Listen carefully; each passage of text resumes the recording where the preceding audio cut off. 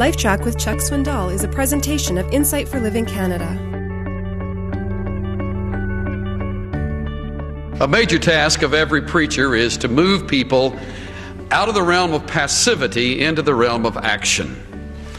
Reminds me of the story of a game warden named Jake and a fisherman named Sam.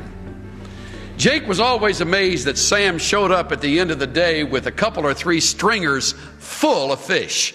This would be true even when all the other fishermen came back with only 2 or 3 fish. Now, this particular lake was loaded with fish, but they seemed to elude the average fisherman, so there was no limit on number, only on size. And all of Sam's fish were big enough to bring home.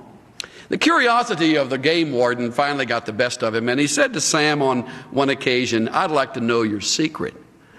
Sam, a man of not too many words, said, "Show up tomorrow morning."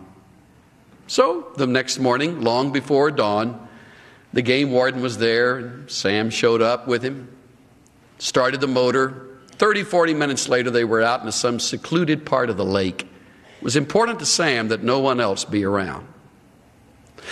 When they stopped the motor, everything was as still as it could be, and Jake decided to sit back, fold his arms, and watch Sam do his thing. Sam reached down in his tackle box, pulled out a slender stick of dynamite, lit it, tossed it in the air, and about the time it hit the level of the lake, there was this enormous explosion. In a matter of seconds, fish of all sizes began to float up to the top of the lake, and without a word, Sam just began to row his way over and with his net pick up the largest fish and string them. Well, you can imagine what Jake screamed. "Wait," he said. "You break every rule in the book. I'm going to throw the book at you. You'll be paying fine. I'm going to stick you in jail. How can you?" And about that time, Sam reached in his box and pulled out another stick of dynamite. He lit it and tossed it in Jake's lap and said, "You going to sit there watching all day, or you going to fish?"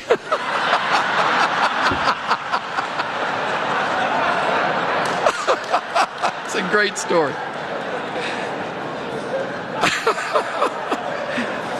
You know, it's amazing how you can move from spectator to participant in just a brief amount of time. If there were some way for me to drop my stick of dynamite in your lap today and get you as involved as I believe all of us could be and should be in the area of prayer, I would light the fuse in a second. Because you see, the tragedy of any talk on prayer is that it will remain theoretical. Oh, it isn't that we don't believe in it. There won't be a person leaving. There won't be a person who stops listening who doesn't believe in these things. Why, prayer is as much a part of the Christian life as breathing is to physical life. But somehow getting the print off the page and into the mixture of experience is just almost impossible. I don't believe I've ever met a Christian who was proud of his prayer life, even though I was proud to know them and really admired their prayer life on a few rare occasions. But most of us have to confess that what we believe the Bible says about prayer and what we do about it, well, there's kind of a world of difference.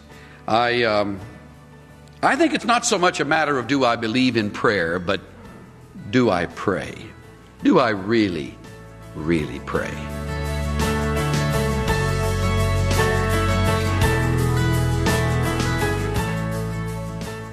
We underestimate the power of prayer, and so we rush ahead of God without waiting on Him to do His work in His time. The result is that we complicate God's work. When we pray, we need to take our hands off and trust God. This is Steve Johnson of Insight for Living Canada. Listen to more of Chuck Swindoll's LifeTrac messages at lifetrac.ca. LifeTrac, where life and truth meet.